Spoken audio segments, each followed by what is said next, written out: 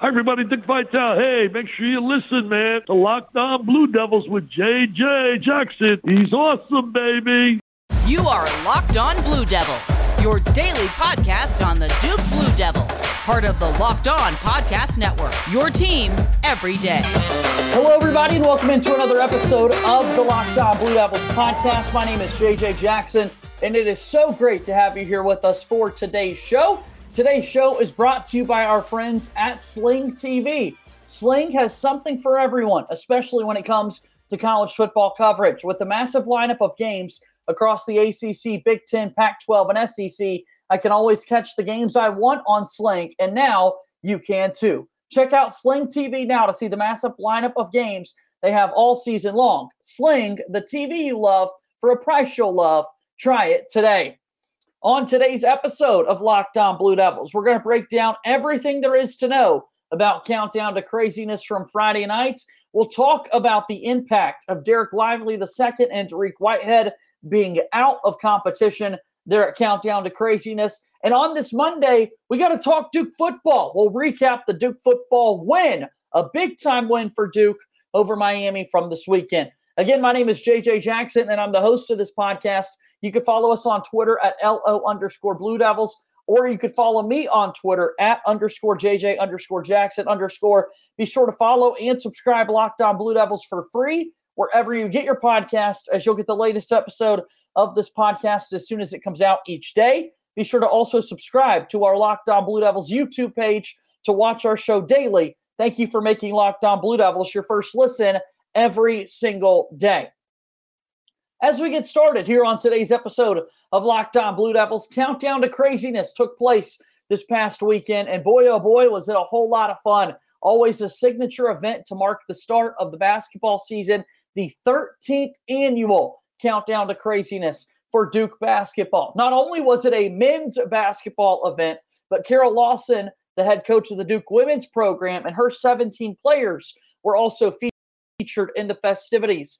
The 17 players for the women's basketball team were introduced, and then they participated in a three-point contest, a half-court shooting contest, got a message from Coach Carol Lawson, who's really building an awesome Duke women's basketball program, and then they exited stage left and made way for the Duke men's basketball team to enter the festivities. Everybody absolutely loves the player entrances, myself included. That's how you get a glimpse of the personalities of so many of these Duke basketball players, and you had to walk away impressed with all the personalities that were on display from the freshmen as well as the returners like Jalen Blakes and Jeremy Roach. Duke then went through a 16-minute scrimmage. That was it, a 16-minute scrimmage, blue team versus the white team. Let's talk a little bit about that, as the blue team was able to win by a score of 41-26.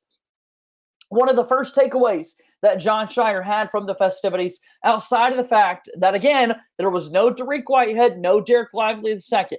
They were introduced. They were obviously there for the event, but they did not participate in the scrimmage. The biggest takeaway outside of that was Jon Scheyer simply saying, listen, 11 of these guys were experiencing playing a basketball game in Cameron Indoor Stadium for the very first time. That was big to mark that off the list, and now you get ready for the next things coming up as the season nears. Again, we are 2 weeks away. 2 weeks from today, Monday, November 7th, also my birthday. That is when we will have the first Duke men's basketball game against Jacksonville. The blue team consisted of Jalen Blakes, Kyle Filipowski, Max Johns, Jeremy Roach, Jacob Grandison, and Christian Reeves. The white team, Cale Catchings, Mark Mitchell, Tyrese Proctor, Jaden Shute, Ryan Young, Stanley Borden, and Spencer Hubbard, a couple of walk-ons there to round out the white team.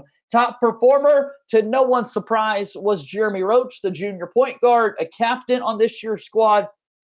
Last week was recognized as a preseason All-ACC first-team selection. Jeremy Roach had 12 points, 3 assists, and went 3 of 3 from three-point range. He was the only Duke basketball player to make more than one three-point shot.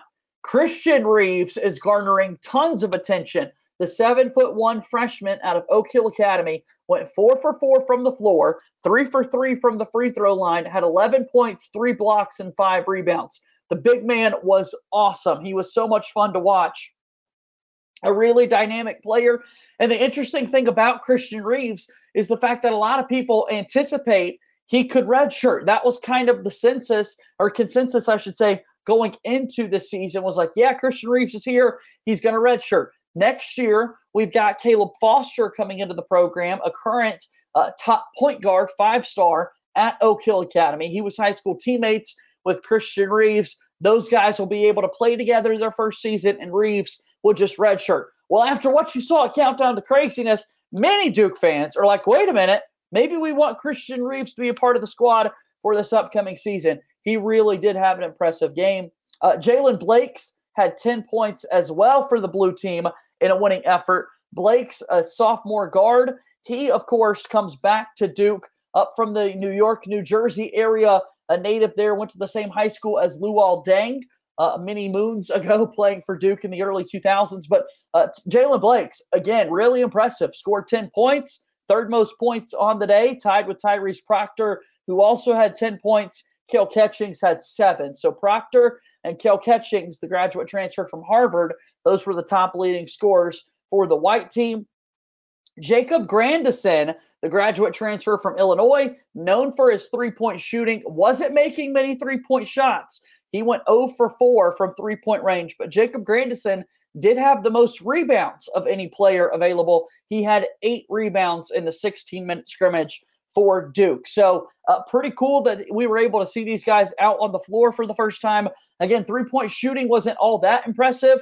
We did finally see my guy Jaden Schutt miss a three-point shot. He went 0 for 3 from 3. So Duke's two best regarded three-point shooters in Grandison and Schutt when he combined 0 for 7 from three-point range. Not the formula you wanted to see, but plenty of time to get those things squared away. So Duke men's basketball, I thought, conducted a very successful Countdown to Craziness, got us all excited. The player intros were amazing. For the first time ever at a Countdown to Craziness event, Jon Scheyer was introduced as the head coach. He walked up on stage, did a little dance. We weren't going to see that from Mike Krzyzewski in years past, so that was really cool to see. And then, of course, we had a lot of amazing player entrances as well, including walk-on Stanley Borden wearing a trench coat, had a saxophone underneath it, and then starts to play his saxophone as he's introduced.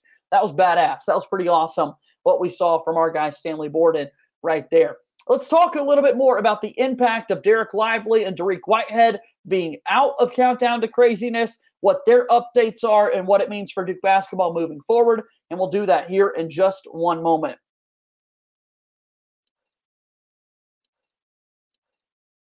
Today's episode of Locked On Blue Devils is brought to you by Nissan. This week's thrilling moment in college football is brought to you by Nissan. The thrilling designs behind the new lineup from Nissan are intended to empower drivers and vehicles as capable as the driver themselves. When I think of unbelievable abilities on the field, this week's thrilling moment in Duke football, it has to be the Brandon Johnson pick 6 against the Miami Hurricanes. He threw up the U in celebration for Duke and then immediately snapped it on his knee to break it away. You thought he was going to give Miami some praise, snapped it over his knee. Really like that celebration from our guy Brandon Johnson. Pretty awesome stuff. This segment has been inspired by the thrilling new designs featured across Nissan's new lineup of vehicles. Pursue what thrills you in the all-new Frontier, Armada, or Pathfinder today. Available now at nissanusa.com. As we move forward here on today's episode of Locked On Blue Devils, my name is JJ Jackson, proudly serving as the host of this program. Do us a favor, subscribe to the YouTube page. As we're getting closer to the start of the Duke men's basketball season, I want you to be able to watch our show each and every day talking about Duke basketball, so make sure you do that.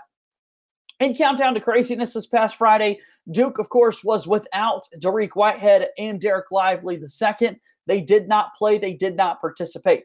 Dariq Whitehead had the right foot fracture, had surgery in late August, if you'll remember. And after the event, Jon Scheyer said that Dariq was still a few weeks away. Dereck Lively has a strained calf muscle. Jon Scheyer said he was, quote, week to week. And the sentiment is that Lively could be making a return here in the very near future. It was fitting. I'm glad Jon Scheyer said this. One, Dariq Whitehead is not in the boot anymore. post his foot fracture surgery. But he pointed out for both of those guys, you saw in their player introductions that those guys were dancing, having a great time, doing awesome things. They're still able to do some shooting drills. They're still dribbling the basketball, getting active a little bit, just not fully participating in those contact 5-on-5 drills and that sort of thing. But again, kudos to Scheyer for pointing out the fact that, look, if those guys really weren't good to go, they wouldn't have been dancing the way in which they were. So Duke's just being extra cautious before the start of the year, and I totally get that. Look,